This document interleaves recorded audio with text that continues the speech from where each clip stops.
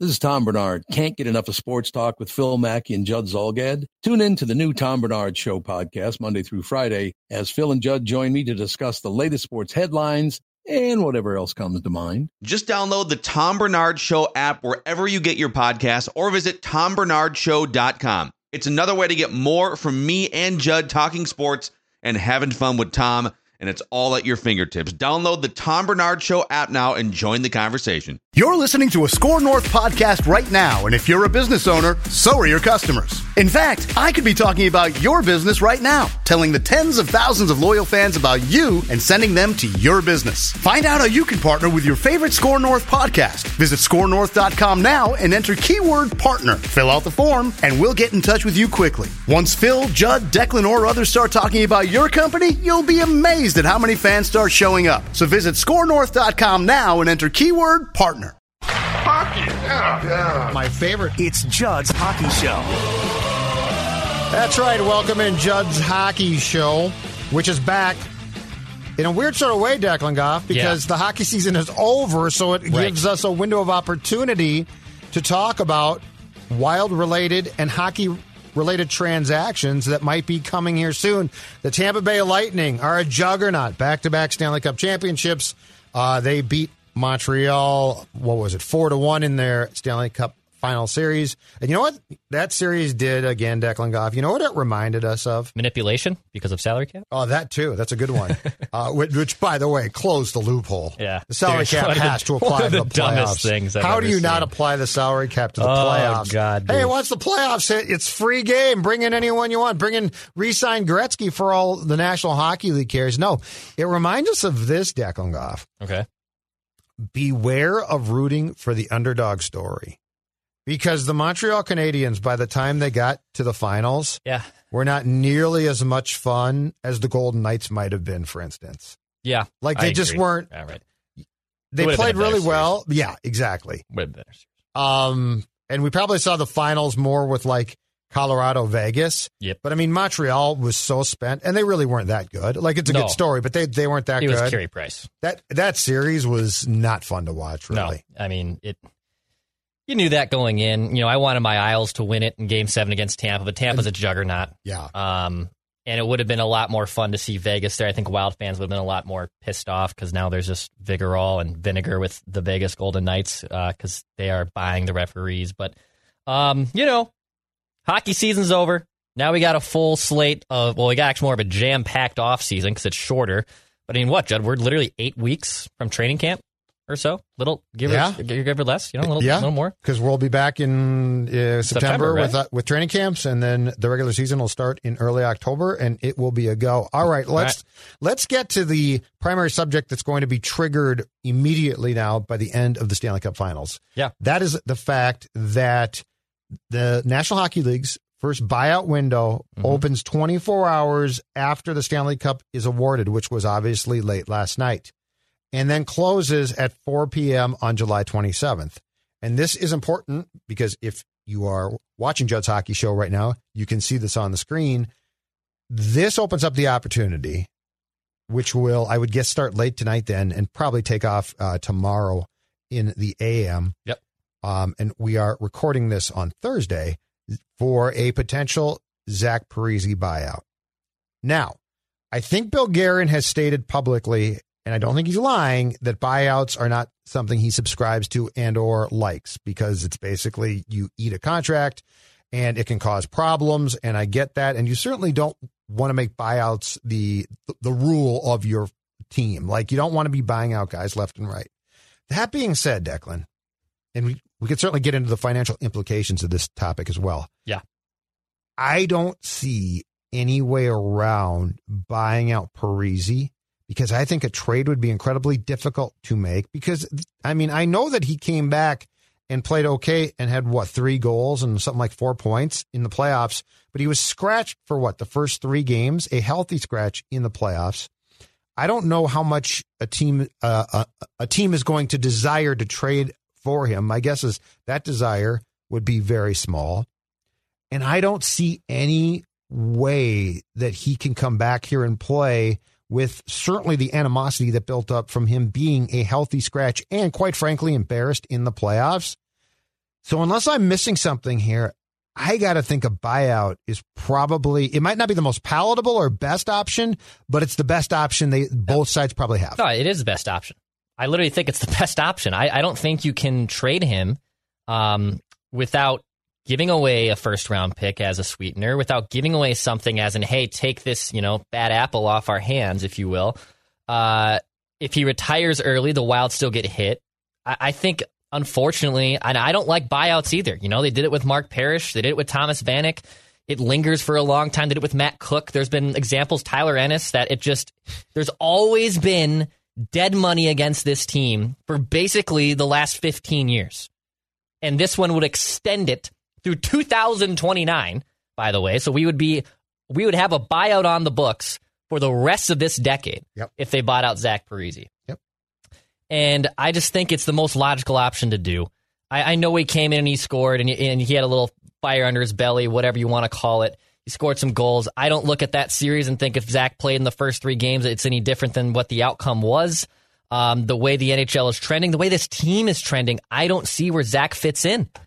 Like, I don't know how you take away from that series and what the Wild accomplished in the shortened 56-game season and say, well, I think Zach Parise fits into that. I don't. I really don't. So I think a buyout is the most logical thing to do. Yeah, he's not getting quicker. He is a guy who, and this is actually credit to him, because of the way he has played, his career is breaking down.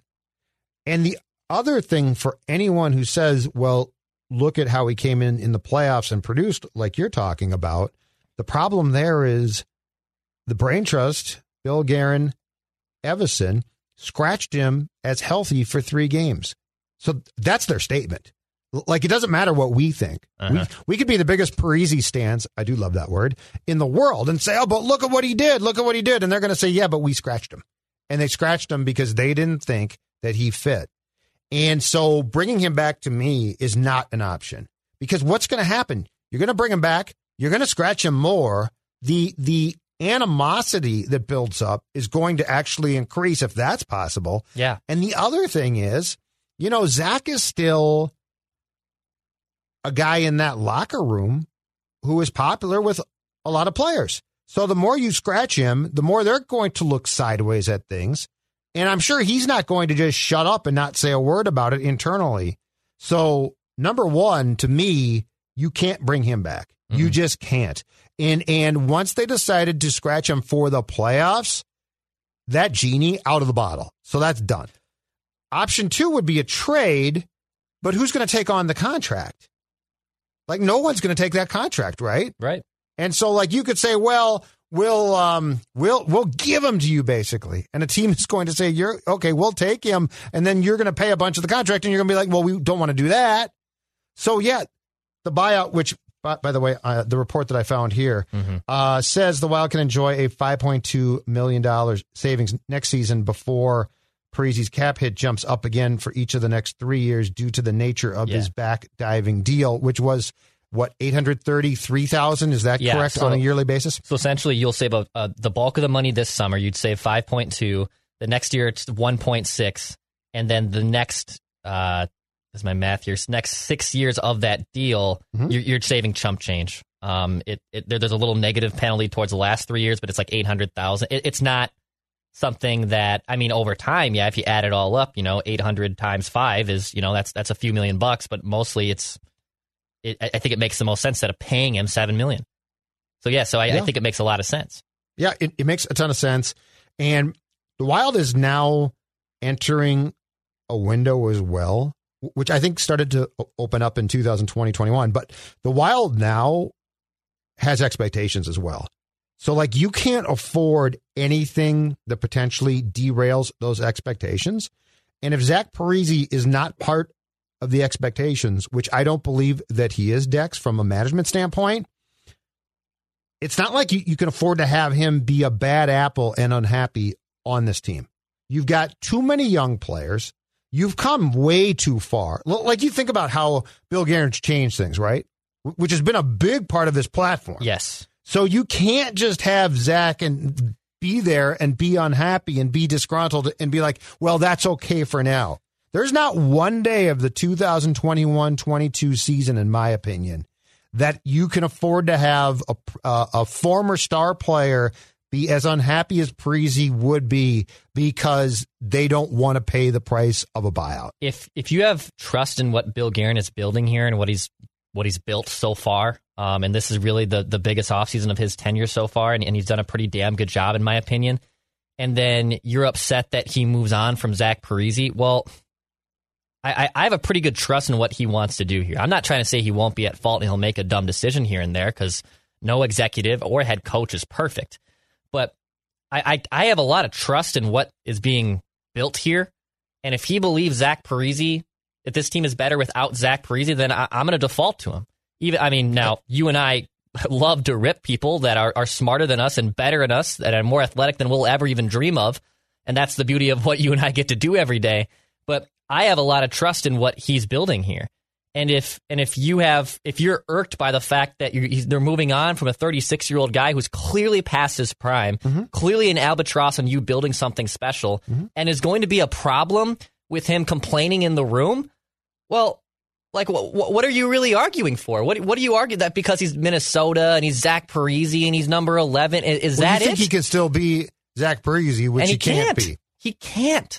You know, Ryan Suter's game hasn't fallen off a cliff yet. Ryan Suter's game could fall off a cliff. Could start this season. We don't know. I don't think it will, but it could. This team is so much better off without him. And what we saw in the shortened 56 games, I don't know how you can come to the conclusion that where Zach then fits into it. I don't see how that works out to me. And Bill Guerin keeping Zach would fly in the face of everything Bill Guerin has done. Everything. Because he has worked incredibly hard to do what Paul Fenton started, which is pick the roster apart, because the roster, it's not that they were bad human beings and it's not that they weren't good players, but as a whole, it didn't work. The puzzle never fit together. And to take the next step, which I think the Wild is in the process right now of doing, like, I like where they're going. I like them. But to take that next step, you can't have a guy who's going to sit in the corner of the locker room who was once great. And look, it's flat out going to cause a division. It's going to cause, if you bring him back, there's going to be the faction of the team, right? That's like, we love Zach. Why is Zach not playing? And Zach's going to talk to them. And then there's going to be the faction of, oh my God, move on. So yeah, I think the buyout is really, unless there's something that I'm missing here from a trade standpoint, I don't think I am. The buyout is the only realistic option. Joel Eriksson, my man. Joel Eriksson. I have been surprised that this actually got as much attention from a negative standpoint. Not attention, but the negative attention it got. Last Friday, as we began the 4th of July weekend, signs an 8-year, which thanks to the Parise and Suter contracts is now the max. Yeah. Is now the max contract that you can sign to go back to your team. He was a restricted free agent. Eriksson, 8 years, $42 million. Your thoughts? Okay, well, first off, I do understand the vigor of a max deal for Joel Eriksson, just from the standpoint of when you think max deal, and when I'm saying max deal, I'm thinking max of the term. How long is he being signed for?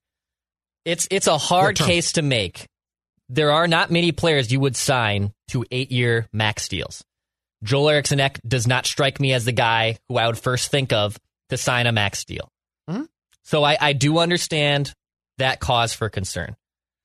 The thing is he has a very affordable cap hit, in my opinion, of 5.2. If this was 6 or 7, I would have pushback. There is no movement clause built in, and I believe there is one, like in year 4, at least a limited one, Michael Russo reported. So there is a possible stipulation for a no movement, or at least a limited one in like year 4 of the no trade of this contract. Yes. I could understand like Dumba has now. Yes. If it was an ironclad Zuccarello, no movement. Oh yeah. I would be pissed. Agreed. I'd be a lot more upset. Agreed on that. Complete no move. But he blossomed last year. He finally got rewarded for a lot more goals. You know, you asked me in the preseason what player finally starts waking up and scoring more goals, and I said it's going to be Joel Eriksson just because he's in front of the net a lot more. He does a lot of good things, and he's going to get rewarded. Hockey's one of those sports where if you do all these little things right, eventually the breaks start going for you. And he scored 19 goals last season. He shot the puck more than he ever did. Shooting percentage was a little high, but he plays all facets of the game. I know there's a lot of people who believe he can still be like a top line center. I don't buy that. I think he's a very good player. What that line did with Greenway and Foligno was a very efficient and productive and needed line for any deep hockey team. I think in general, he still slides in as best case scenario as the second line center on a good team. And he's more likely a very good third line center on any team. And if you're going to get basically over 82 game pace, he was damn near a 30 goal scorer. Well, that's it. Like that. I mean, that's the ceiling of him. And there could be some regression there. I understand, but in general, he finally woke up, and we kind of, I think, finally realized, the Brock Besser comparison, this isn't as bad as we thought it was going to be. Yep. Unfortunately, I said to you numerous times on previous podcasts that we're going to be linking those two probably forever. And I think we'll probably have those two in a similar conversation for the durations of their NHL careers. But that missed pick, or that misevaluation, if you will, from the 2015 draft doesn't look as glaring if you're getting this version of Joel Eriksson Ek. So I think the contract is fine. Look, we're trying to find another one, and you have one here in Joel Eriksson Ek, and I think it was the right deal to make. I agree completely. And I actually, so the term did surprise me at first. Like the biggest thing for me to digest was not the financial figure, but it was the term. Because 8 years is the max, and you're like, oh my God, that's a max contract. It's a max contract in terms of the length of the deal. But think about it this way, okay? It's actually a fairly genius structure from the Wilds people in this. Yes, it's 8 years, but one, he plays a premium position. Centers are very hard to find. Very hard to find. The Wild is knows this well. They're trying right now to find more of them. So I'm with you. I think he can be a second line guy. He plays a premium position. And here's where the contract to me makes the most sense. The cap hit per year, $5.25 million. Okay. Keep in mind, the cap for a while now, despite the fact this league has a new TV deal with 2 U.S. partners, this is something I'm confusing me a little bit. Yeah. The cap is going to remain, because of the pandemic, this is the sorriest excuse to do it, it's going to remain flat for quite a few years, right? No, I think, Judd, I think it's just for the next 2 seasons. Okay, for 2 years. For 2 years. But the point is, they've got a new TV deal now, so it could have gone up next year a little bit. But long story short, $5.25 million across the board. If Ek is as effective as we think he can be, and by the way, his goal scoring can go down. He's a 200-foot player. He needs to improve himself in the face-off circle. I will say that. But just as far as what he brings, as far as being a nuisance, right? Teams hate him, which is outstanding. He plays a full-ice 200-foot game. He reminds you in some ways, as far as the responsibilities that he picks up, of Koivu, who, by the way, in his prime, to be clear, was damn good. Yes. In fact, I don't think Ek is as good as Koivu, which I think you said a couple days ago. But I do think he's a good player. But anyway, if there's regression in goals and points, potentially, that doesn't mean he's become a bad player. I like the cost certainty here because of the position. If he was a left wing or something, I might say, that might be a little dicey. But I think Joel Eriksson Ek for quite a while here is going to be an effective player, and it's not like he's breaking your bank. So I would say don't be as focused on the term, the 8 years, as the financial figure, which is pretty damn fair here. And I think that this is a good investment for a guy who, unless he gets hurt, for probably the next 5 years or so, you're pretty certain of what you're going to get effort-wise. Mm-hmm. You're pretty certain of what he's going to be. And you know what? If he scores, great. But keep in mind, too, for a long time now, he's going to be the guy that you use against the McKinnons, the McDavids, and far more important than his point total is their point total against you. So I like this move. Yeah, me too. And look, he's Diet Mikko. There's similarities in their games. They both play 200 feet. They both can play penalty kill. I know Joel Eriksson Ek didn't play a ton of the power play, but he started to play more last year. I expect him to play more in the power play this season. I think Mikko in his prime is a more, and just in kind of in general, for the most part, was a more naturally gifted player than Joel Eriksson Ek. Just in terms of the puck, just in terms of creating offense, he was more naturally gifted than Joel Eriksson Ek. Mm-hmm. I think a lot of people, there's a misconception that Mikko, because he was a defensive first forward, he was extremely limited offensive. That was not true. I think the end was ugly. The end was bad. You're right. His prime, he's good. 2008 to 2014-15. You're right. He was a damn good center and had the ability. Angry Mikko, as he was coined, could take over a game. You noticed that. I don't know if Joel Eriksson Ek will get to that level and that mindset necessarily. Mindset, yes. Actually, skill, I don't know. But you need a player like this. And if he can develop a little bit more and start scoring more goals and putting himself in good position, yeah, I think he's a damn good center. And he was a fourth place in Selke voting last year.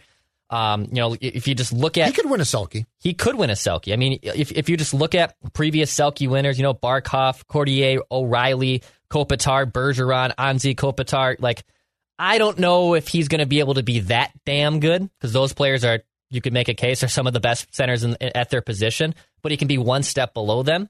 And yes, I can see him winning a Selke. He's a good player, and they locked him up, and I think it was the right thing to do. Nick Bjugstad back on a 1-year, $900,000 deal. Yeah. I saw a little bit of pushback on this one. You know what? He can play some center. He can play some wing. I certainly don't love him, but for this salary, I think it's absolutely fine. And you know what? I think that Dino, to start last year, expected a little too much from Bjugstad, and he was probably given opportunities that he wasn't going to thrive at. But I thought by the end that he was doing a pretty good job in the role that he was asked to play. I think this is the type of role player that you need, and he's not going to be a standout. I don't expect it. But as far as a bottom six guy goes, I don't think he's going to kill you. I think it's just fine. You can't, honestly, this drives me nuts. Do you think you're going to get stars here, or what's the... You can't get upset at a guy signing a $900,000 contract, especially 1 year.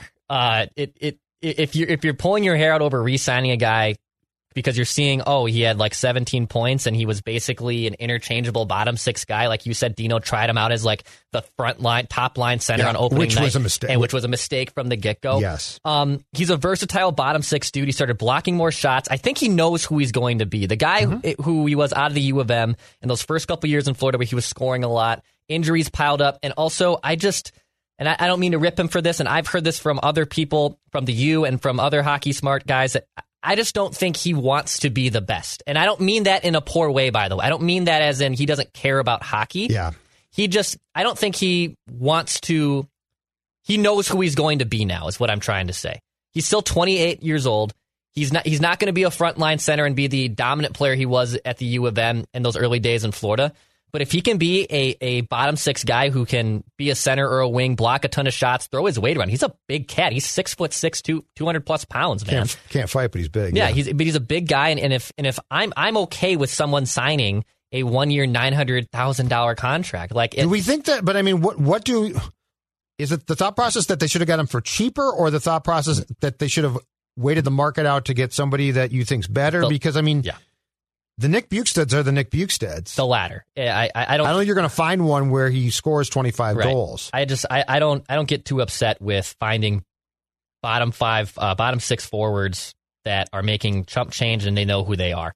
That's why we like Ryan Hartman so much. No, Ryan Hartman played elevated minutes because of necessity. But he knows who he is. But he knows who he is. Yep.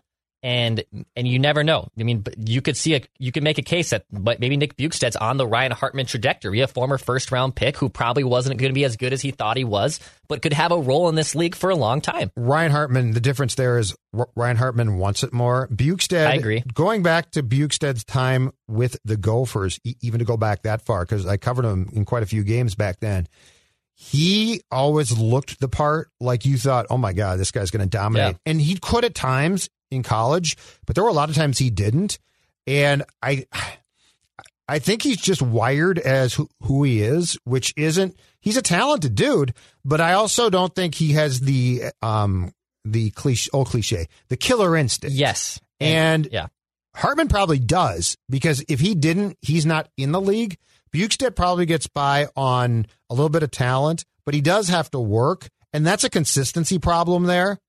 I think the two biggest problems that Bjugstad developed as his career, as he spent more time as a pro. The two problems he developed were his desire at times and injury. But I'm with you, Dex. 1 year, $900,000. It's absolutely fine. And I mean, if he makes it, he makes it. If he doesn't, he doesn't. But it was just, I saw the pushback on that, and I'm like, do people really think that you're just going to go out and Nick Bukestad, we're going to replace him with whom? Hey, kids, how's the water? It's full of weeds. I can't move my legs. Your arms are free, right? Yeah. Wave them around. It's fun. You kidding me? This can't be happening. This is Jamie from the Aquaside Company. Clear your water completely. Destroy weeds, algae, and the muck that's preventing you from enjoying your waterfront property. We know your time in the water is precious. We're the Aquaside Company. Call 800-328-9350 or visit aquaside.com. State permit may be required. Yeah, he was throwing more hits around. He was starting in the defensive zone a ton more. Like I said, I think he has a nice role as a bottom six guy. And if you're not overpaying for that, I understand if you're giving 4 to 5 year deals for bottom six. Then let's have a conversation of wasting money. But that's not the case with Nick Bukestad. Cap Friendly, by the way, has the Wild right now with $15.9 million in cap space, which brings us to our final topic. How do you feel about what are, it almost certainly appears now, going to be prolonged negotiations with Kirill Kaprizov, who, to be clear, the Wild has offered a max 8-year contract to, and he is a restricted free agent with no rights, basically, to explain it in the simplest terms. It's really weird. He can't go to arbitration. It's not called an RFA, but he doesn't have a contract for next year. But he can't go to arbitration. He can't sign an offer sheet. And the only thing that he can do as far as remaining in the National Hockey League is to come back to the Wild. The Wild offered him an 8-year contract. They obviously would like to lock him up as long-term as possible. Sounds like he would love a 3-year contract because that would walk him right into free agency, which Bill Guerin's no dummy. He doesn't want to do. As far as your friend Kevin Fiala goes, he's also an RFA, and it sounds like negotiations have begun with him. I want to run a thought that I have about Fiala past you in a second, but what's your level of concern, if there is one, about the Kaprizov thing? I think the last time that we talked about this, when Kevin Weeks had just put out his tweet, which, by the way, Guerin has tried to shoot down about, oh my God, he's back in Moscow and he might sign there. Guerin has said, dialogue has not been cut off. We are still talking. And at that time, you were not too concerned. Is there a point at which you're going to be more concerned? What did I tell you like a month ago or 3 weeks ago when the Kevin Weeks news came down? DEF CON, you gave me like a 1 out of 10. I think I said I'm at like a 3 or a 4. I think that's probably moved up to 5. I think it's moved up to 5 out of 10. Okay. I think the panic meter has definitely not shifted, has stayed the same or gone less. I think it's definitely panicking more. I get it. Kirill dominated the league, and he's probably too got an agent who is saying, man, you're still, I know you came into the NHL quote unquote late, but look at what you did. This team has never had someone like this before. You should be asking for the moon. And if you're not going to get the moon, well, let's go short term, walk you up to when you're 27, 28, and then you can cash out. And I understand, that's the politics. That's kind of what it is. You're not going to get Kirill Kaprizov to sign a team-friendly deal. Mm-hmm. And he shouldn't. Mm-hmm. He absolutely should not. I would guess, I'm hoping it's at least 4 years. If it's anything less than 4 years, I'd be shocked. But 3 years is an awful sign. I would hope 5 years. Well, I want 5. I get you're not going to get 8. Yeah. You're not going to get the 8. 4 or 5 to me is where the team is probably going to try and draw a line to not have him become a Ranger in 4 years. You're not going to get him to 8. If you can get him at 5, great. And this is what I think we first talked about. If you don't win a cup, if you don't contend for a cup in the next 5 years or under the length of that Kaprizov contract, well, again, window. Like the window right now is open for you to possibly make a run. Right. You can't assume. I would love to hope for the next 10 years. The Wild aren't just making playoffs, which they've done the previous 10 years, but are making runs at Stanley Cups. I hope that's the case, but I can't assume really over a 2-3 year window. Look at the Minnesota Twins right now. It's a complete disaster after them being the best team in baseball 2 years ago to them falling off a cliff. You can't assume that in sports. So I think if you can get them 4 years, and look, I would pay him $9 to $10 million. I really would. I would pay him up the wazoo. And that's I think what I would they're do. coming in at 8 something right now, if I'm not mistaken from reports. Yeah. So I can see it being 8 too. The problem is this. If he gets his way and gets 3 years, the immediate pressure on you to win a cup is enormous. Because if he gets 3 years, now it's go time immediately. Mm-hmm. If he gets 5 years, I could see saying, okay, we certainly should be very competitive in 2021-22, and then really hit the gas floor in 2022-23. But if it's 3 years, man, it is go time immediately, and that's the problem. So hopefully it ends up at 4 or 5 years. I don't think he's going back to Moscow. I really don't. Unless there's behind the scenes stuff we don't know, because we know nothing about this kid, like nothing. But I would just say playing wise, that's not going to be the goal. I don't mean to spring a question onto you, but I wonder if too, what's more likely? The Wild, which happens first, I should say, not more likely. Which happens first? The Wild find the center and then ink Kaprizov, or the Wild ink Kaprizov and find the center? Because if I'm the Wild side, I might be heightening my focus to find the center to say, hey, you're not going to play with Ryan Hartman this year. Here's your center. Here's the guy for you to play with. Now let's get your contract figured out. Because if I'm Kaprizov, again, I was playing with Ryan Hartman and I was making him look 10 times better than he ever was. That should be the ploy. If I'm Bill Guerin, I'm trying to heighten my center and find that immediately. I know the number one task is getting these two signed. Internally, that's one and two. Yep. But you honestly should focus on finding the center first, because it's probably going to help the Kaprizov negotiations. And you just ran me right into the Fiala talker that I want to talk to you about. And this is it's reckless speculation. It's a sneaky suspicion, okay? Okay. So, I have nothing to back this up. But you just hit on, because, look, Kaprizov's going to come down to term and cash ultimately. If you give him what he wants, he's signing it. Yep. But that being said, I have a sneaky suspicion, the more I think about this, that Kevin Fiala is going to be, that there's more evidence to me as far as the momentum here, that Kevin Fiala is going to be the centerpiece of a trade for the position you just talked about, a center, by the Wild in the coming weeks to fill what you're talking about. Reckless speculation. Which is a Kaprizov line mate. Yep. And I know we've talked about this, and I know that you, Declan, have sort of come to accept that this might happen. Yeah. But the more thought I give this, doesn't it make sense that if you're going to make this trade right now, and to what you're saying, let's say Kaprizov, it's about term first, money, or no, it's about money first, term second. Let's say that there's a list of Kaprizov himself, wish list. Yep. Center's on there somewhere. Yeah. It's not on there. Yep. And the only way you're going to get the guy that you're talking about is to trade Fiala. So here's the thing. Here's the conundrum the Wild face. I love that word. And it is a good one. And I think also fans need to recognize this. Here's the assets you have at your disposal to get the center via trade. All right, so we have 3 first-round picks over the next 2 drafts. I'm going to use the next 2 drafts. 3 first-round picks. Yep. Matthew Boldy, Marco Rossi, yep, Matt Dumba, Kevin Fiala. 7 things. I just listed 7 things. Mm-hmm. The thing that will get you, the thing that's the least obtainable giving you, I think, the number one center is, unfortunately, Matt Dumba.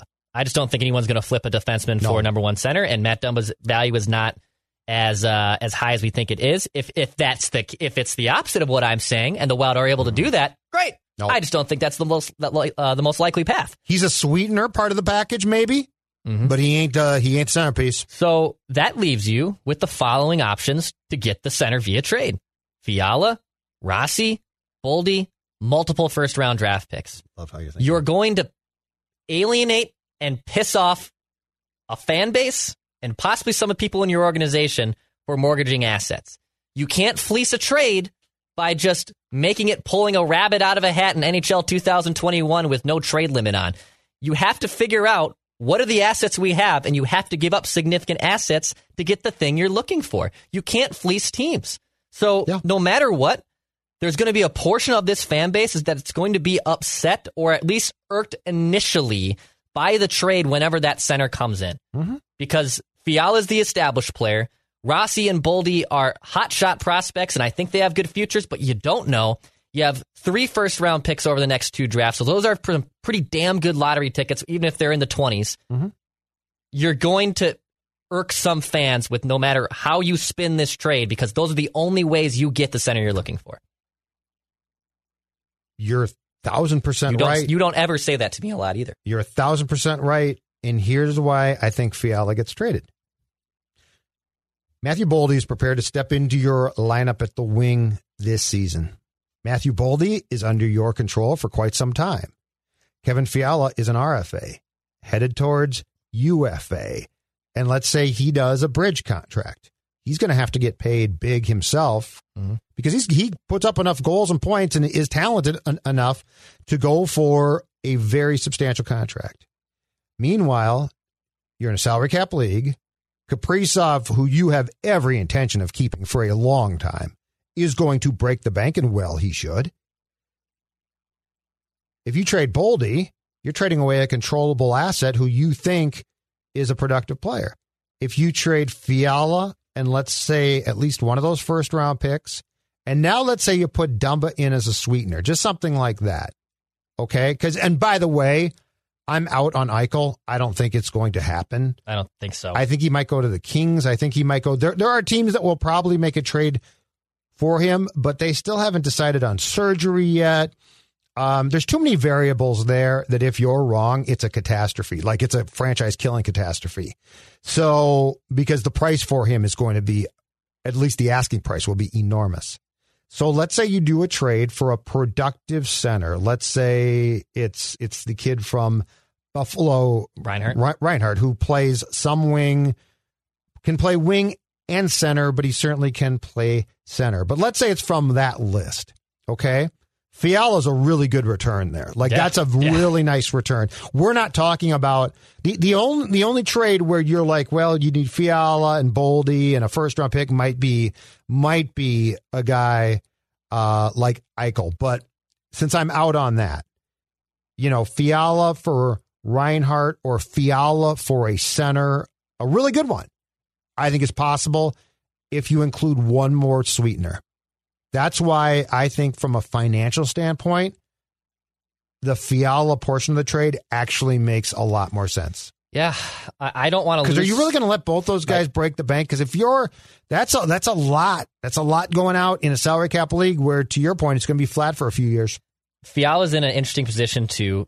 2 years ago, his contract negotiations went right up to training camp. Then he had a visa issue, so organizational-wise, they were kind of irked by him. He's now changed his ownership, his agency, so he's now got a new owner. He's coming off basically a 100-game sample size of pretty damn productive play, saying, I'm here. I want my money, and he deserves his money. I think his dynamic, I don't want to lose it. I like to say I'm the warden of the Kevin Fiala fan club because I think there's still misperceptions of him out there, but in general, he's a damn good player, and you need him on your team. But that's my conundrum I face is, well, then, all right, if I don't want to lose Fiala, then I'm going to give up Boldy or I'm going to give up Rossi. And the fantasy in people's heads of like, well, I can't because his future is projected. I know what Kevin Fiala is. Odds are Boldy and Rossi, both of them won't develop into the NHL superstars you think they are. One of them might. Mm-hmm. And there's a chance both of them can develop into NHL caliber players for sure. But the odds of both of them being NHL superstar, all-star, perennial award-winning players are low. Yeah. And I think people don't understand that because they see them as the projections and they were great in college or they have great pedigrees. That's all true. That's what made them top picks. But the odds are of them turning in to Kirill Kaprizov are slim to none. Right. Kevin Fiala might be the actual most competent ceiling for one of those two players. And Kevin Fiala is a good player and I like him. But the odds of both them turning into Kevin Fiala are still low. Mm-hmm. So that's where I'm at a crossroads. But if you can get a center who can center Kaprizov and now bring out the best in Kaprizov, so that's a good replacement for Fiala in the sense that you're getting a very productive player. And again, it also comes down to the cap. It also comes down to a salary structure where if Fiala and Kaprizov break the bank, now that's two guys basically making a ton of your salary cap, and Boldy and Rossi, if they develop at all into good players, are under your control for quite some time. That's what I'm saying is I think there's a financial discussion here that probably has to be had about how much you're going to pay these guys, because you know what? Fair or not, Fiala's going to look at what Kaprizov gets and say, hey, guys, look at my stats. Yeah. And by the way, I've been in the league longer, and he's damn talented. Yes. So, I don't think we can dismiss the Fiala ask here. I don't blame you, man. This is that's why. And look, there might be a way to make a trade for a center who you like where it's even up, or they might send you a sweetener. So I'm not saying I've got the answer, but I just think this assumption that you're going to sign Kaprizov and Fiala and it's all going to be fine might be a little bit of a reach. And Kaprizov, no doubt, has to be your focus. Yep. So, wow. That's a lot. We did. We went in. That was a lot. I want to, next time we talk, I want to talk about the expectations that are going to focus on Boldy starting next season. Yeah. Because you know who's going to be a special player? Or heck, he's not going to be. He is one. Cole Caulfield. Oh, yeah. He's already damn good. Cole Caulfield is a midget. He's a small man. And he made an impact in the playoffs. Yeah. He's awesome. Which is a place where Goudreau has disappeared. Yeah. He's an awesome player. So that's pretty impressive. Well, I will say we'll probably tease, and we'll be all over it. The expansion draft's 13 days away as we're recording this 21st. Right now on July 8th, so it's July 21st. I'm sure you and I will be all over that. We'll probably do maybe one more protected list and our exposed players and whatnot, and I'm sure we'll get into that maybe next week. Yep. And then we'll obviously react to the news. So even though it's the offseason, like you said, the Stanley Cup ended. This is now Judd's Hockey Show. We're at this is the entree. We're at the appetizers of our offseason. Training camp's right around the corner, baby. We're gonna be talking puck again here. So all right, absolutely, say your thing. Pass, shoot, score. He knows you once ate an entire sheet cake. He knows your selfie life isn't your real life. He knows what goes down on the DMs. Shouldn't you know your dog better? Now you can learn his inner secrets with Embark, the highest-rated dog DNA test. Unlocking over 350 breeds and screening for over 215 genetic health risks. Go to EmbarkVet.com and use promo code DNA, that's DNA, to get $60 off an Embark Breed and Health Kit or Purebred Kit with free shipping. That's promo code DNA to save today.